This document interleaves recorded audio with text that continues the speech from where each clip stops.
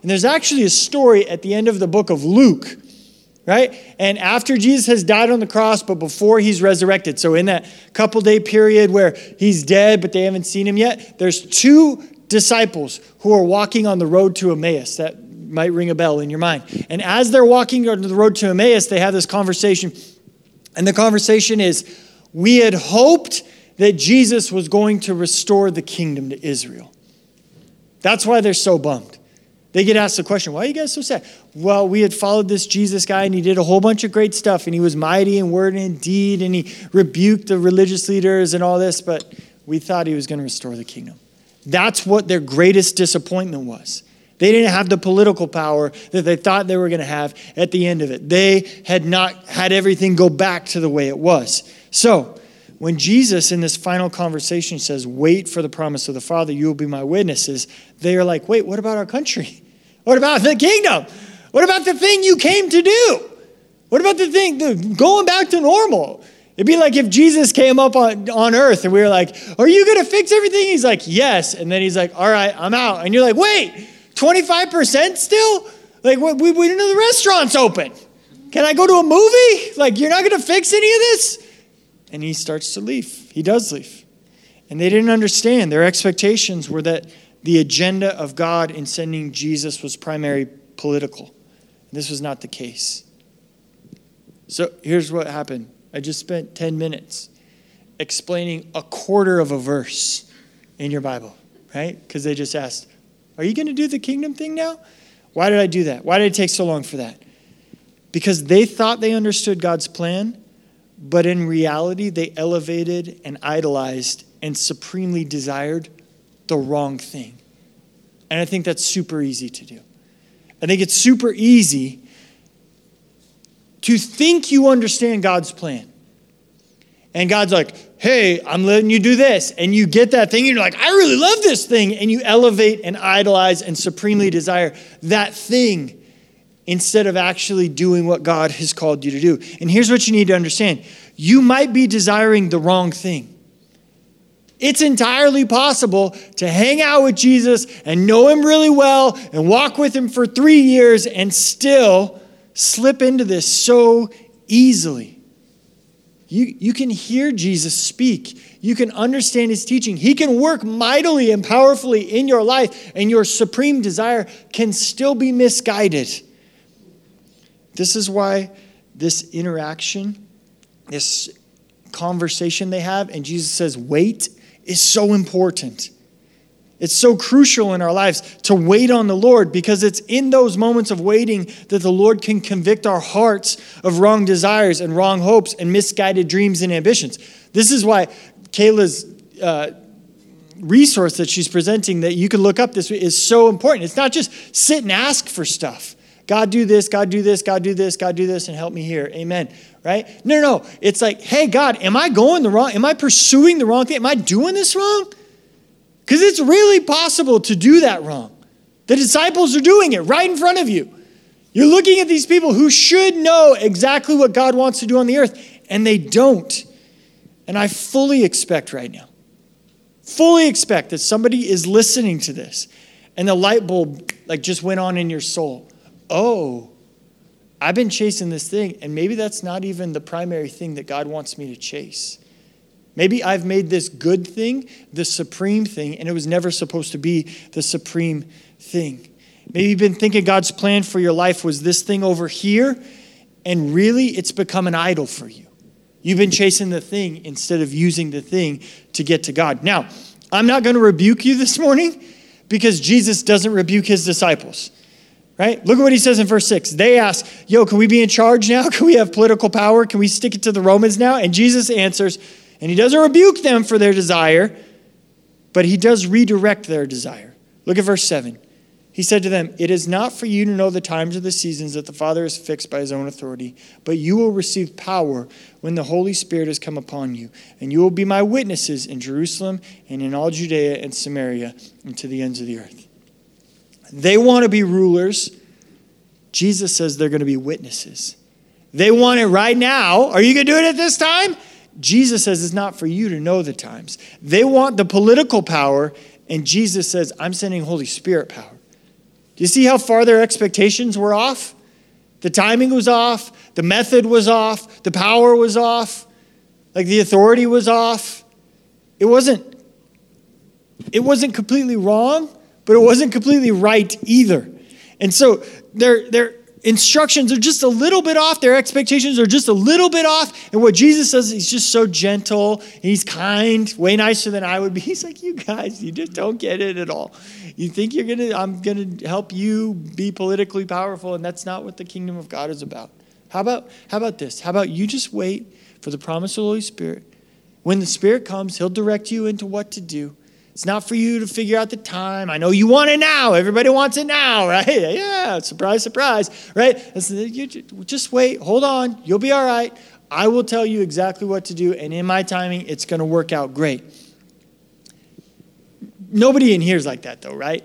Nobody in here wants it now? Nobody in here wants their problems fixed immediately? Nobody in here is impatient? You guys are all much more spiritual than me. Me and the disciples are impatient. You guys are all better than that. I know you. Right? You pray and you're like, whatever your time is, Lord. No, that's not true. Everybody's like this. We're all like, please do it now on my timetable because I know exactly when and how and the methods. This is exactly what we do all the time. And Jesus is so kind and so gentle. He knows all of this. He knows their impatience. He knows their desires. He doesn't yell at them, but he does give them like a new trajectory. He gives them their energy like a new direction. Here's how I see it. They have the right desire for God to set up his kingdom on earth, but they are pursuing it by the wrong methods. They think they're going to get there by political power. So they have a good destination, but they're on the wrong path. It's good that they want power from God, but they're thinking of the wrong type of power. And here's where they got it twisted. They thought the Messiah would serve the kingdom, but really the kingdom was intended to serve the Messiah. You see the difference? They saw the Messiah as a means by which to achieve the restoration of the kingdom. And God's real plan was to restore the kingdom so that all the world may see the Messiah. Right? The Messiah was not intended to point to the kingdom. The kingdom was intended to point to the Messiah. They got it twisted. They got it out of order. And Jesus is so gracious. He's like, you just don't understand the order here. It's a little bit, the kingdom and the Messiah, like we both want both of those things. But first and foremost, the Messiah is not primarily about the kingdom. The kingdom is about the Messiah. The kingdom is supposed to point to the Messiah. The end point of all things is the Savior, is Jesus Christ, is his death and resurrection. Like that's what all of this is pointing to. He's not pointing to something else. Jesus is like, yeah, you know that dying on the cross thing? It's great because now I can set up a cool palace in Israel. No! Like all this stuff on planet Earth is supposed to point back to Jesus. And I think it's important for us to understand because what we have here is godly, sincere people who sincerely want to do what God wants them to do. But they got the order a little messed up.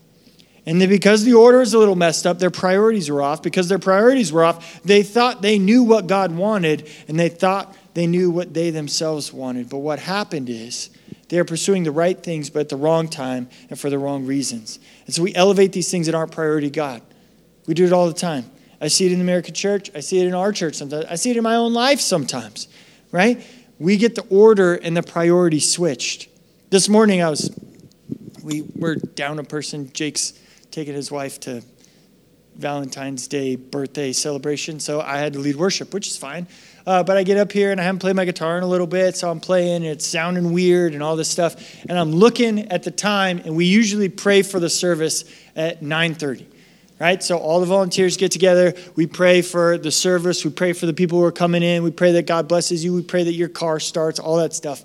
Right? And so I was like looking at my thing and I was like, oh man, I got to fix my guitar. And I was like, no, but I know we got to pray. And I'm like trying to decide internally if I'm going to fix my guitar or I'm going to pray.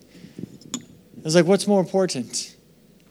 Like we play the guitar so that we could spend time in the presence of God, right? That's the point of having a guitar, is so we could sing praises to God and be in his presence. So I'm kind of like, like debating in my mind, like, should I spend time with the Lord in prayer or should I fix my guitar? It's like, you got the order messed up, man. Like, I was convicted of that like an hour ago, right? As your pastor. So I know this happens in lives, right? You gotta make sure that you get the priorities right. This is why it's so important to wait before the Lord. It's very possible that you might be desiring the right thing, but you're going about it the wrong way. Or you're desiring it at the wrong time. Or you've got a thing elevated above Jesus. So you're living as if Jesus should help you accomplish this thing instead of this thing helping you point to Jesus. And Jesus says this incredible thing in verse 7. It's not for you to know the times of the seasons. It's not for you to know the times of the season. We have this thing about us as humans that we always think we are entitled to everything we want. You owe me. I deserve blah, blah, blah, right? Fill in the blank. I should, like, there's all this stuff that we think we are entitled to as humans. I should be able to know when and how long and why and what for, right? We think we should come to God and demand an explanation. Why is this taking so long? Why is this so hard? How long is this going to go on for? Why is it not happening now? Make this make sense to me. And life just doesn't work like that. I'm just telling you, life doesn't work like that for anybody. Not just Christians. Nobody on life gets those answers. There are going to be things in life that it would destroy you if you knew them. Like how long you were going to live or the day your spouse would pass away. Like those things, that's just not information you should have. And then to further prove God's wisdom, if we did know the timing, we would convince ourselves that we didn't need to listen to God anymore, right? If God was like, oh yeah, this thing's going to happen 35 years from now, you'd be like, oh, cool. I'm just going to chill then. And then when it gets to 34 years, I'll go to work. Right? That's what we would do because we're all procrastinators to some level. Right? Some of you would get it done right now and then you'd forget to put the work in for the next 35 years. But most of it, that's just why the information is not good for us to have. If we knew what we needed to know, we would convince that we need to pay attention to God anymore. We don't need to wait on him. There's this like some level of life that God should function on our timeline. I'm ready right now. Or the other side, I'm not ready yet. Right? You ever been in that situation? Well, when I get this and that and my ducks are in a row and this is taken care of, then I'll go. Jesus has something to say about that too, right? Most of us are too fast. Some of us are dragging our feet. Like, get your butt in gear, man. God's been telling you for a long time. You need to listen now, right? But the disciples are like, let's do this now. And he's like, no, it's not for you. Hold your horses there. He slows them down a little bit. So if you're one of those control freaks, don't elbow the person next to you right now because that's not nice. But if you always have to know when, it's going to be a long life for you because that's just not how life works. And that's especially not how God works. And look at what he says in verse 9. When he had said these things, as they were looking on, he was lifted up, and a cloud took him out of their sight. And while they were gazing into heaven as he went, behold, two men stood by with them in white robes, and said, Men of Galilee, why do you stand looking into heaven? This Jesus, who is taken up from you into heaven, will come in the same way as you saw him go into heaven. And when they had entered, they went up to the upper room where they were staying. And Peter and John and James and Andrew and Philip and Thomas and Bartholomew and Matthew and James the son of Alphaeus and Simon the Zealot and Judas the son of James, all these, with one accord, were devoting themselves to prayer, together with the women and Mary, the mother of Jesus, and his brothers. Okay, so the disciples receive the instruction, and Jesus gently redirects their expectations. No, you don't know the time. Go wait. Then you're going to witness. And then immediately in verse 14, it tells us that they devoted themselves to prayer. You see that? It doesn't just say that they prayed. It doesn't just say that they're like, oh yeah, we spent some time with the Lord. It doesn't say that they began to pray. It says they devoted themselves to prayer. What does it look like to be devoted to something? What does that look like in somebody's life? Like, I like ice cream. I don't think anybody would be like, he's devoted to ice cream. Right? Devotion, it's hard to define, but it's like you know it when you see it, right? I like a lot of things in life. I don't think that there's a lot of things in life I'm devoted to. In fact, that's probably a great place to start when we talk about this. How many things in life can you be devoted to? 65? Can you be devoted to 65 things? Seems like a lot. 40? Can you be devoted to 40 things? 23 things? 12 things? How many think you could be devoted to 12 things at once? 7? No.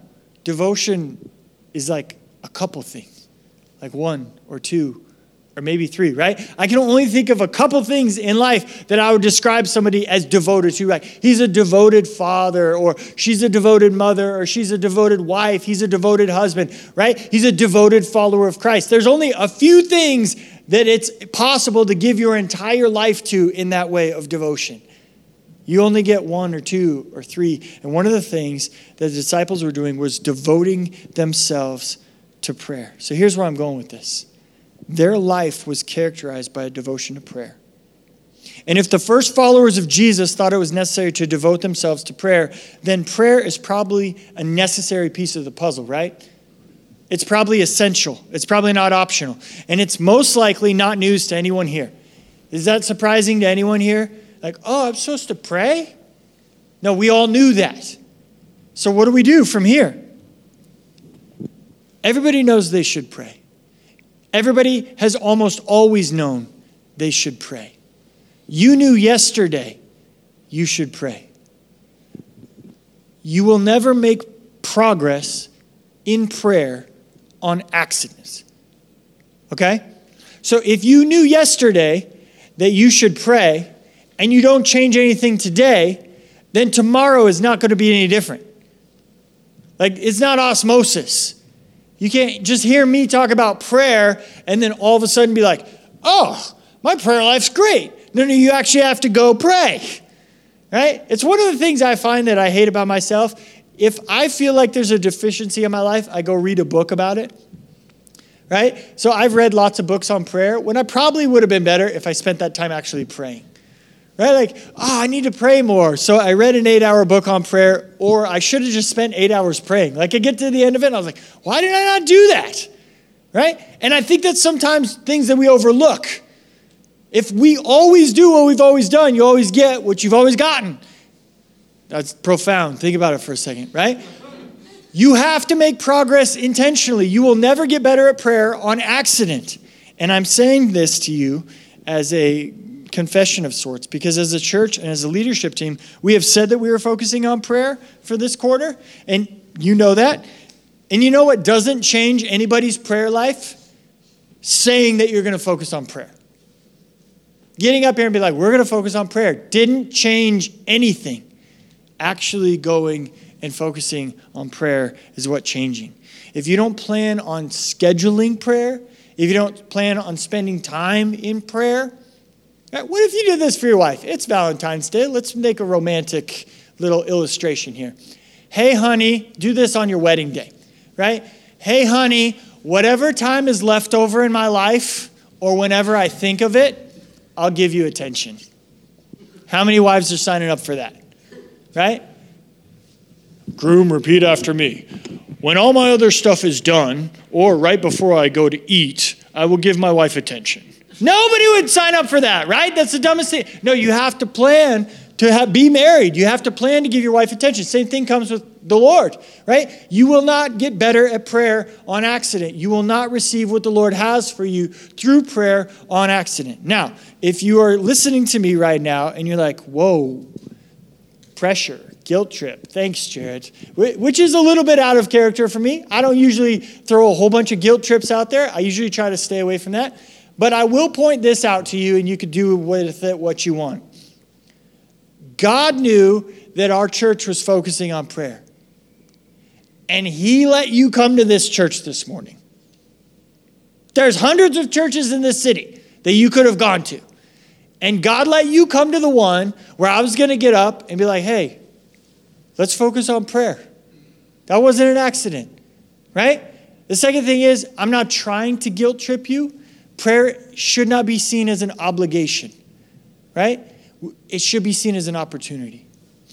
In my own testimony, and I don't have time to go through the whole thing, but like God put it on our hearts to pray as a family right before he did amazing things. That's usually how it works with us. Like, we didn't go through life and be like, we're going to muster up the strength to pray more. It was like we got this like nudge from the Holy Spirit. It was like, hey, spend some time in prayer. And we started to pray, and he's like, bingo, like jackpot, and just poured out the stuff, right? So there's an opportunity in front of you that God wants to bless you in and use you in and build his kingdom through, and he's just calling you to pray, I promise you. But you won't do it on accident. You won't do it on accident. All right, we got to finish. Back to our story. The disciples and the other followers of Jesus are in a room, devoting themselves to prayer. And this is what happens. Verse 15. In those days, Peter stood up among the brothers. The company of persons in all was about 120.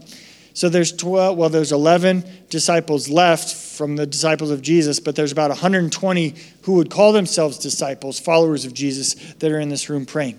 And Peter stood up and said, verse 16, brothers, the scripture had to be fulfilled, which the Holy Spirit spoke beforehand by the mouth of David concerning Judas, who became a guide to those who arrested Jesus. For he was numbered among us and was allotted his share in this ministry. Now this man acquired a field with the reward of his wickedness, and falling headlong, he burst open in the middle, and all his bowels gushed out. And, verse 19, it became known to all the inhabitants of Jerusalem, so that the field was called in their own language, Akeldama, that is, field of blood. For it is written in the book of Psalms, may his camp become desolate, and there be no one to dwell in it, and let another take his office. So one of the men who have accompanied us during all the time that the Lord Jesus went in and out among us, beginning from the baptism of John until the day when he was taken up from us, one of these men must become with us a witness to his resurrection. And they put forward two, Joseph, called Barsabbas, who is also called Justus, and Matthias. And they prayed and said, you, Lord, who know the hearts of all, show which one of these two you have chosen to take the place in this ministry and apostleship from which Judas turned aside to go to his own place. And they cast lots for them, and the lot fell on Matthias, and he was numbered with the 11 apostles. So if you remember the story of Jesus' life, here's what just happened. For the last 3 years, the 12 disciples were following around Jesus, listening to his teaching. And one of the 12, Judas Iscariot, betrayed Jesus, which ended up in Jesus being crucified. So he got some money to betray Jesus, ended up, Jesus got crucified. After that, he was so distraught at what he had done, the Bible tells us in the gospel accounts, that he went out and hung himself. Okay? Now, apparently something went wrong in that process, because this tells us he fell and his guts gushed out, which is an incredible description the Bible gives you. So apparently the rope broke or the branch broke or something along those lines. Not a contradiction, easily to see, like, yeah, he went out and hung himself, didn't work out well, and he fell. Okay? So that's what happened. Peter stands up in the middle of this time that is devoted to prayer and says, I think we need to replace Judas. There was 12 of us. There's only 11 now. I think that we need to find someone who has been with us this entire time and replace him so that we have 12 witnesses to the resurrection once again. So they pick two people, Matthias and Justus, and they say, all right, God, show us which one of these two you want. And so what they do is they cast lots, which is like a chance type of a thing, you know, rolling the dice, flipping a coin, drawing straws. It's that kind of a type of a thing. And the lot falls on Matthias. And so bingo, bango, boom. Matthias, you are the next apostle. Come on down. Right? So this is Matthias. He's now numbered with the 12. There's lots of opinions on this. People read this story, they go, this is a weird story. And there's lots of commentators that are like, this was not from God. It's like, we never hear of Matthias again. They were told to wait. They didn't wait. They chose an apostle. We never hear of this guy doing anything great. And then on the flip side of that, we later learn about the Apostle Paul's conversion. And the Apostle Paul is like writing books in your New Testament. And so there's this huge group of people out there who said this was very wrong. God's choice to replace Judas was the Apostle Paul. Man's choice was Matthias, and that was clearly wrong. The problem is, the Bible doesn't say any of that. Right? Yes, we never hear from Matthias again, but we don't hear from lots of the apostles again. Like most of them, we don't hear. What happened? Nothing. We don't know. We're not sure. And nowhere in here does the Bible say like, hey, they shouldn't have done this. So I don't take too much time to figure out like whether this was right or whether this was wrong or whether this should have happened or whether this should have happened, because I really have no idea. I really have no idea. And God doesn't take the time to show us. But here's what I do know from this story. They probably thought Matthias was going to be one of the 12, and then they were going to go out, and they were going to do the stuff they'd been doing for the last 3 years, and they were going to preach the gospel, and the Pharisees were going to argue with them. They were going to heal some people. They were going to make some sick people well, some blind people see, some deaf people hear, like maybe Jesus would help them walk on water. They probably thought that what they were going to do was going to look like what they had done. And they probably thought Matthias was going to be a part of that. But the truth is, what was in front of them didn't look anything like what was behind them. What they thought was going to happen when they voted Matthias into this thing and cast lots and it fell on him, they're probably, this is what's going to look like. No, that's not what it's going to look like at all. What we learn from this is we think that we know what it's going to look like when God works, and the truth is you have no idea. You have no idea. And I could tell you story after story after story after story after story where God does stuff through circumstances and in ways and works more powerfully and just aligns things. Like God works in unexpected ways is like so much an understatement and cliche. I don't even want to use that phrase, but that's so true. Whatever it is that God has in front of you, I promise you, it's not going to look like you'd expect. It's just not. You have your expectations. It's going to be the kingdom, and it's going to be now, and it's the Messiah is going to help us get back to where we were. And God's like, no, it's not going to look like that at all. And you, out of all people in history, should know that in the middle of a pandemic. A year ago, you did not think your life was going to look like this. God works in unexpected ways over and over and over and over. So here's where we'll finish this morning. Some of you need to hear the instructions of Jesus this morning, to wait and to listen to him. Some of you need to be encouraged to witness in his power. Some of you need to think about prayer completely differently and probably structure your life or plan a little bit so that you actually plan to pray. Some of you will need to examine your desires. Some of you will need to ask the Holy Spirit to lead you. And all of us will need to expect the unexpected. Become comfortable with God changing your plans and turning your life upside down and doing incredible things through circumstances you would never expect. Things that you would have been like, oh, that's totally negative. That'll be awful. I hope that never happens. He'll use for good. And things that you're not sure, you're like, oh, that would be so positive. I can't wait for that to happen. That could only be good. He'll keep those things from you. He'll lead you on a journey you'll never expect. Things that you're like, yeah, that has to be good. He'll be like, no, don't touch that with a 10-foot pole. That'd be terrible for you. Things you're like, oh, no, you got to protect me from that. He'll lead you right through the valley of the shadow of death. So you come out the other side of fear no evil. He redirects your plans. Lives that have no hope, he gives hope. He uses those kinds of lives to become the biggest blessings in your life. He uses the things that you never would have expected, the things that would be foolish to the world, the things that the things that you look like, if that doesn't make any sense, God's like, that's my plan. And then other things you're like, that makes perfect sense. He's like, no, don't go there. Right? It happens over and over and over and over again. He redeems lives. Redeeming is taking something that you think is worth nothing and adding incredible value to it. That's what God's specialty is. He's like, yeah, you don't get it. You don't know the time. You don't know the plan. Just wait and listen. And you'll have the power. And you go witness and expect the unexpected. God is going to surprise you, I promise. He's going to do things in a different way at a different time through a different plan than what you even think is possible in this moment right now. And I kind of daydream a little bit. I don't know about you, but I like fantasize about what it would look like, what my life would look like, what my marriage would look like, what my relationship with my kids would look like, how my kids' lives would turn out, what this church would look like. Like, who could we help? Like, what kind of difference could we make in this world if we waited and listened and devoted ourselves to prayer and expected the unexpected? Let's pray. Father, I thank you for your word. And I thank you for the ways that it challenges us and challenges our thinking. And sometimes maybe we're desiring the right things, but in the wrong way or at the wrong time, or maybe in the wrong priorities or the wrong order. And you just so gently nudge us in the right direction. I'm thankful for that, Lord. I pray that the people in this room who need to hear that encouragement, that gentle nudging in the right direction, I pray that their hearts would be open to what you have to speak to them. I pray for the people who are at home who didn't make it to church today, or maybe they're listening online or wherever they're at, Lord, and you desire to reach them in this moment. I pray you do that.